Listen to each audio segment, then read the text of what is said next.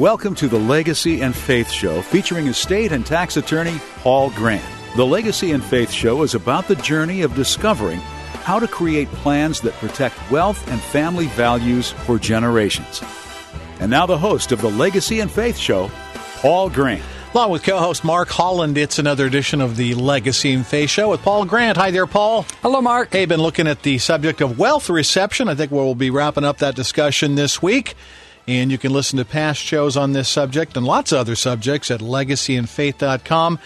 And you want to review again a little bit. We talked about wills and trusts to accomplish the best kind of wealth reception. Right. And why not just hand over the money at the end of your life and just see what happens? But you're saying, no, don't do that. Well, I'm not saying no, don't do it. My first call to action is, well, what is the heartbeat of the Father for you? And what is the heartbeat of God for your family? And so I'm never going to intervene upon what somebody tells me. This is what I believe God is directing me to do. That is really the call to action, is seek after the heart of the Father.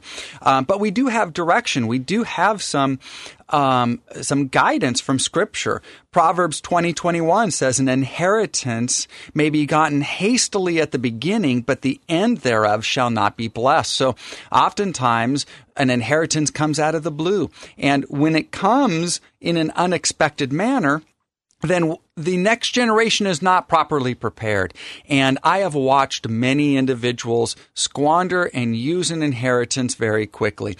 And really, the difference between a will and a trust is that a will, at the end of the day, hands over money just outright. It puts it into the beneficiary's hand. And some people would say, that's exactly what I want. No problem. Again, is that what your Heavenly Father wants for your family? And then other people would say, well, that's definitely not what I want. I want to make sure that they can utilize what I give them for a longer period of time and set them up for financial success. Great. Is that what your Heavenly Father wants? So, and can there be a mix? Can we get some right out of the gate to somebody, but yet create a plan that protects over a period of time with the rest of it? Absolutely. But I can't use a will in that scenario. I can only use a trust in that scenario. So if we ever want to hold and preserve assets and speak over those assets to the next generation, then we need to utilize a trust, because a will is simply a way to move money from you to the next person. It's like using a beneficiary designation. That's what my brain wanted to say that my mouth couldn't get. Using a beneficiary designation at a financial institute is that a financial institute, when you pass away, will first go to a beneficiary designation or a transfer on death designation and say, did they fill it out? If so, that's exactly what we have to do. And that just moves money. That is a good thing. It's getting to the right person. But is it getting there in the right way?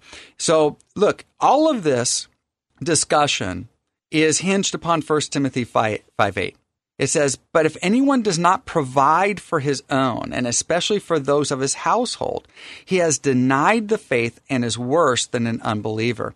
That's a pretty harsh scripture, but I think it actually fits in estate planning pretty well, which is we're actually called to action. We are actually called to think through, what does it mean for us to prepare for our family, to take care of our own, to make sure that we are thoughtful and that we've listened to the heartbeat of God and designed a plan that fits His kingdom purposes as we hand off what we have to the individuals or to the charities that we are supposed to hand it off to. And by the way, this is not a discussion of how much money you have. Someone who receives $100,000, $50,000 as an inheritance in sum total can do very, very well with that money. And so we need to speak over any sum of money, not just a sum of money that reaches a particular threshold. So this is not a discussion of how much money you have. This is a discussion of what God has put into your hands. What are you called to do with it? And how are you to be called to be a good steward with it on your death? And how do we leave that? We need to have this discussion because 1 Timothy 5:8 tells us to have the discussion because we are supposed to prepare for our family And if we don't, then it's like we've denied the faith, because God prepares the future for us to walk into it. And so therefore, that's what we need to do for our family. We need to prepare the financial future that we are going to give to them, whether it's a little or a lot, so that they can walk in it, be successful over it, and be good stewards of it. Hand off that mantle of what God has given from one generation to another generation, from one generation to charities. It doesn't matter where it goes. What matters is, what is the heartbeat of God for those funds, and is it going to fulfill the kingdom purposes that He has placed over them? So we need to be good stewards. We need to prepare for our family. And that's really what this is talking about. And oftentimes we need to use a trust in order to accomplish that. So if we talk about one of the main differences of a will versus a trust. So a will is a check writing instrument. It can hand off money to the next generation, and we're entrusting the next generation to do well with it. But what does the next generation look like? Will the charity that you are handing things off have the same values and goals that they do today as they will in another 10 years when the will actually has to be enacted? So we have to look at who is receiving what we are giving to them. So in order for that, we have to look at wealth reception.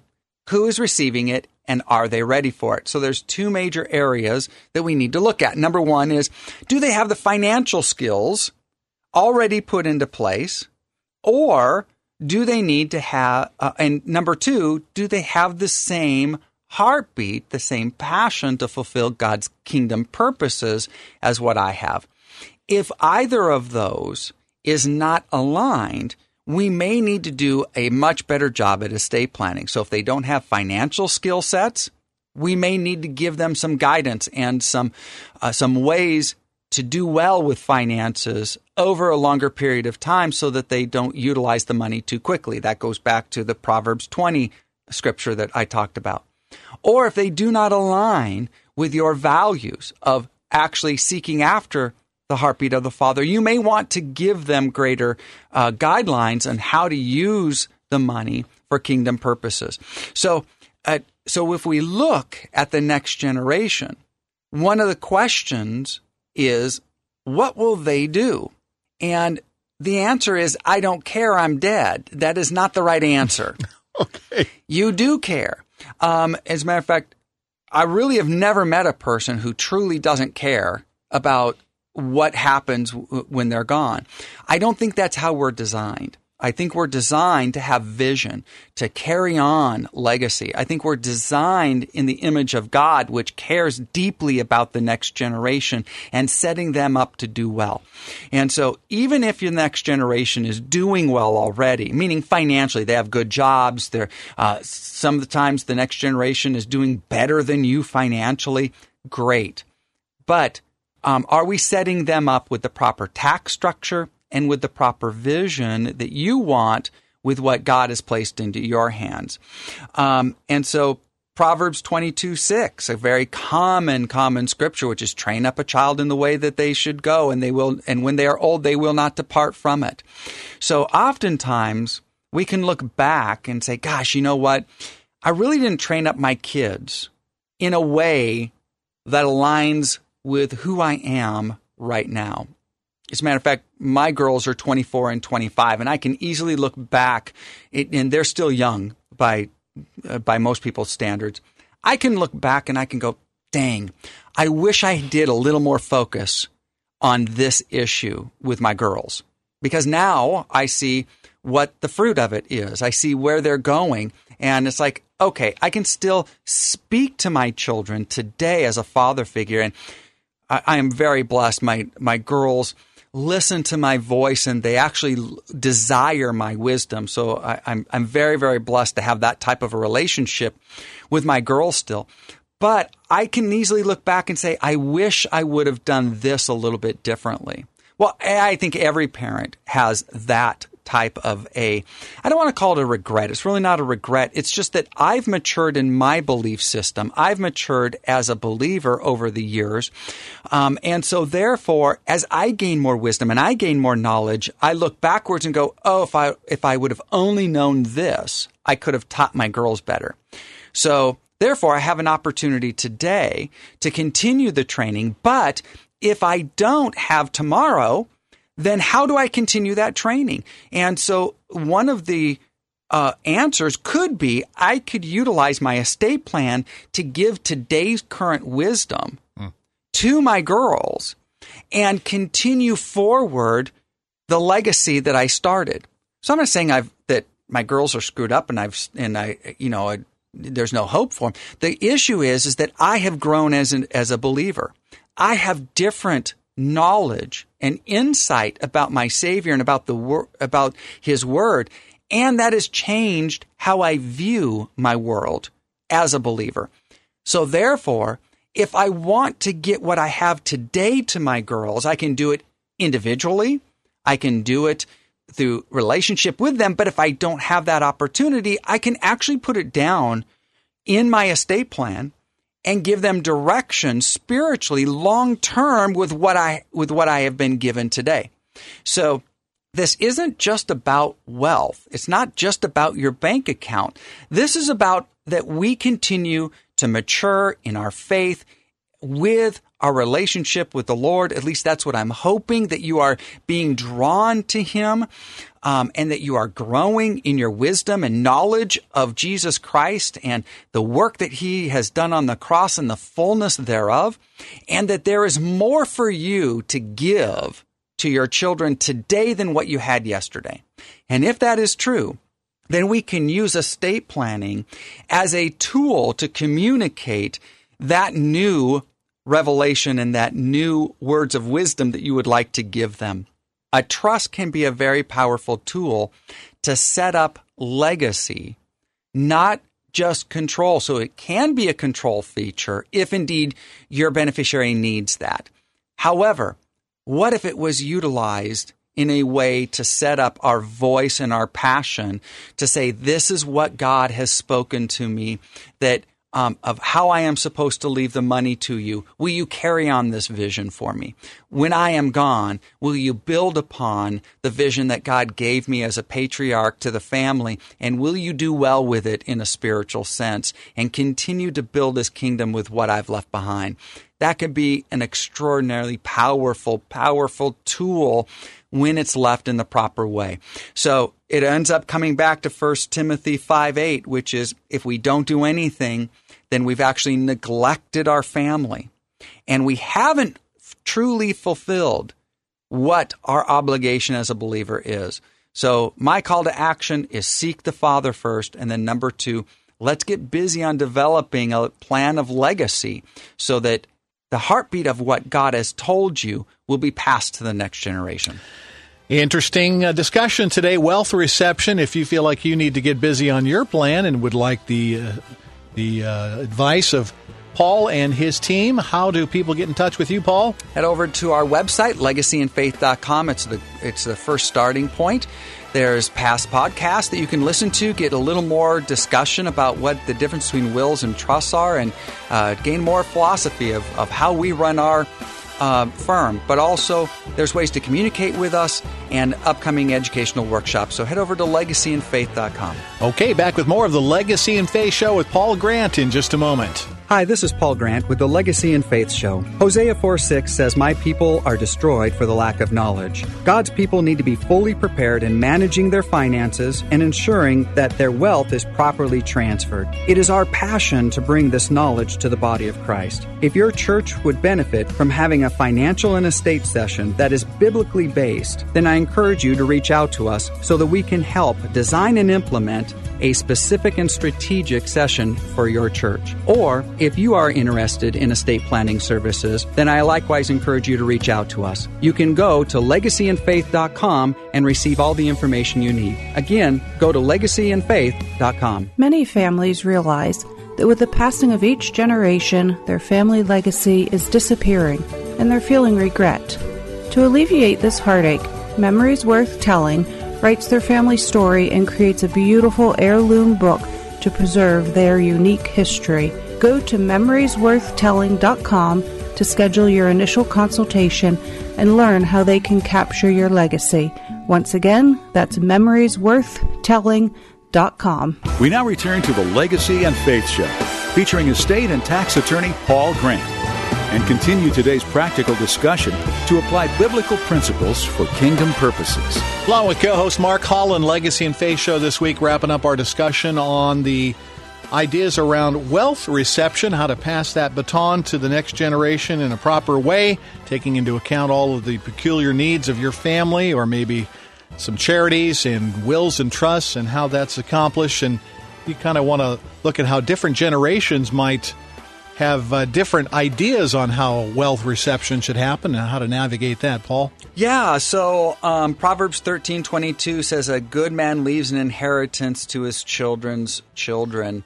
And so how do we fulfill that scripture? How do we bridge the gap between different generations? There's a generational gap in how money flows.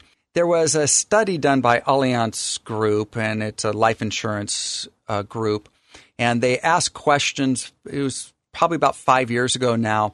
They asked multiple questions to different generations to pull out how do you view money? What does it look like between the generations? And if you don't know, there's multiple generations walking on the earth right now. There's 6 generations currently living, which is it's the mature/elders, which are those who are born between 1927 and 1945. Baby boomers, that's probably the biggest one from if you're born between 1946 and 1964. Generation X, my generation, yay X, 1965 to 1980.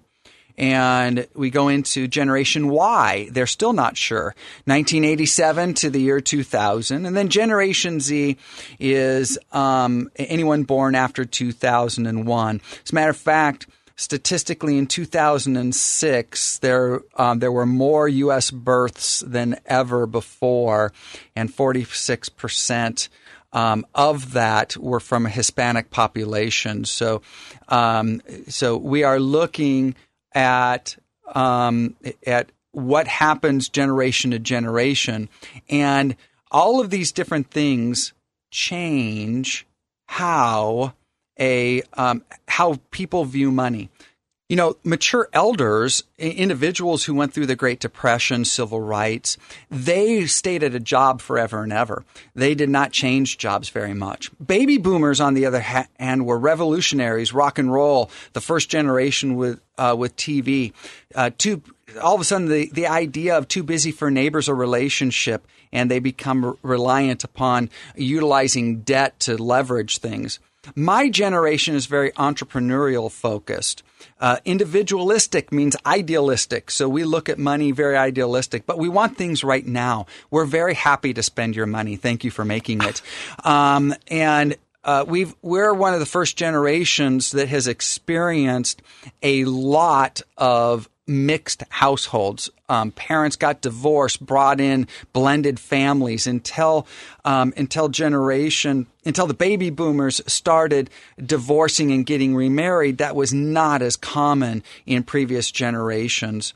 And then Generation Y, 1987 to year 2000, they desire structure and morals. Why? Because baby boomers took a lot of that out of the population. And then my generation did not have the stability of growing up in church. So now it comes full circle again to where this Generation Y is actually seeking after stability, but they're looking for it in the wrong places. They're very educationally driven, and they have a lot of pressure put upon themselves.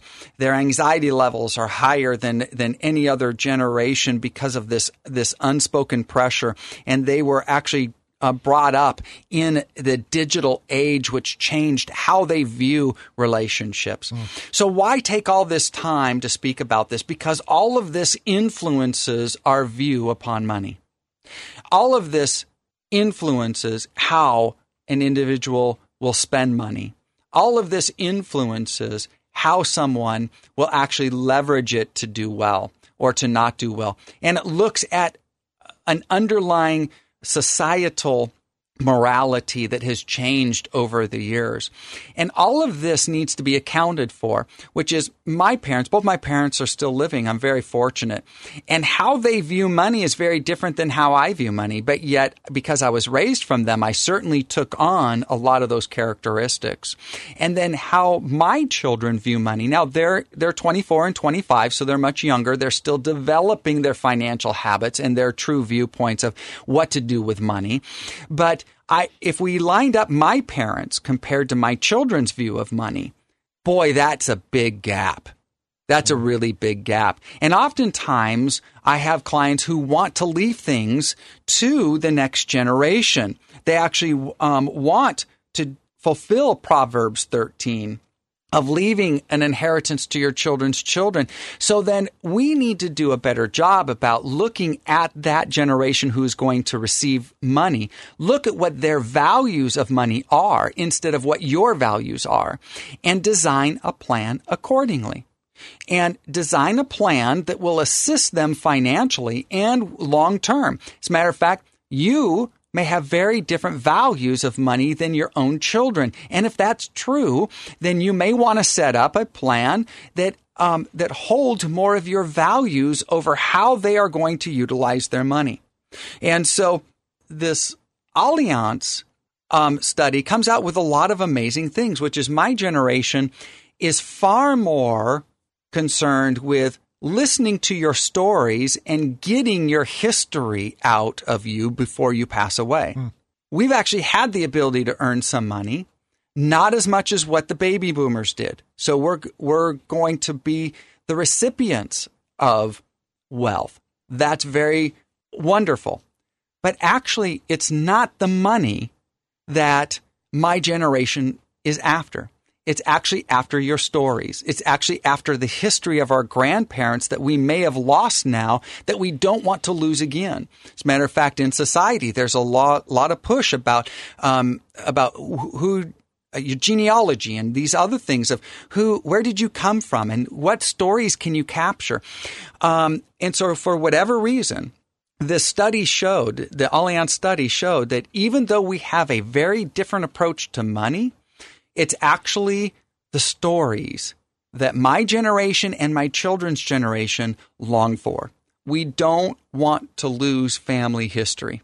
So, in this drill of estate planning, developing a legacy, it is as important that we ensure the long-term voice of the creator, not just the money of the creator. And most estate plans are built with money in mind instead of legacy in mind.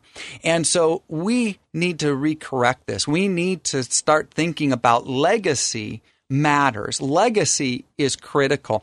The heartbeat of what God has told you for your family, that's what my generation wants to hear. And that's definitively what my children's generation wants to hear about.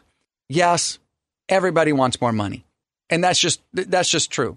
Okay. Even the rich want more money. Okay. People with millions and millions of dollars want more money, but not at the price of forfeiting who you are.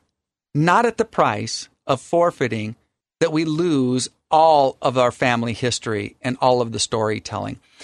We need to start doing better at leaving a legacy instead of just leaving money. We need to do better as the body of Christ to leave a vision to the next generation. It's what they hunger and thirst for. And so they desire for that spiritual boundary of safety with finances and with family legacy. So why are we not giving it to them? I believe that the Word of God tells us definitively to take care of our own, to speak over your family with vision, with purpose, with passion, and to leave them and set them up financially to carry out that vision and that passion. So therefore, let's do estate planning. Let's do this drill right. Let's do it with passion. Let's do it with God's vision in mind. Go seek your Heavenly Father so that He can give you your vision for your family, and let's fulfill it together. Okay, interesting discussion. Last few episodes, wealth reception. Again, previous episodes you can find at legacyandfaith.com. People can also find out how to work with you on their estate there, Paul. Is that right? That's right. So again, just like you mentioned here, go to legacyandfaith.com. There's a lot more information. Would love to get to know you. Legacyandfaith.com. Okay, always great stuff. Legacy and Faith Show with estate and tax planning attorney Paul Grant here on KCIS. Thank you for joining us for the Legacy and Faith Show. You can find more information about the show and Paul Grant at legacyandfaith.com. Join us next week at the same time as we learn to build God's kingdom and continue our journey on how to protect wealth and family values for generations. All discussions on the Legacy and Faith Show are intended to be about general legal issues. If a situation applies to you, then we encourage you to seek specific legal advice. Please do not rely upon any discussions from this program in place of having a personal relationship with your attorney. Any listener question that may have been answered also does not constitute legal advice and does not establish a client-attorney relationship.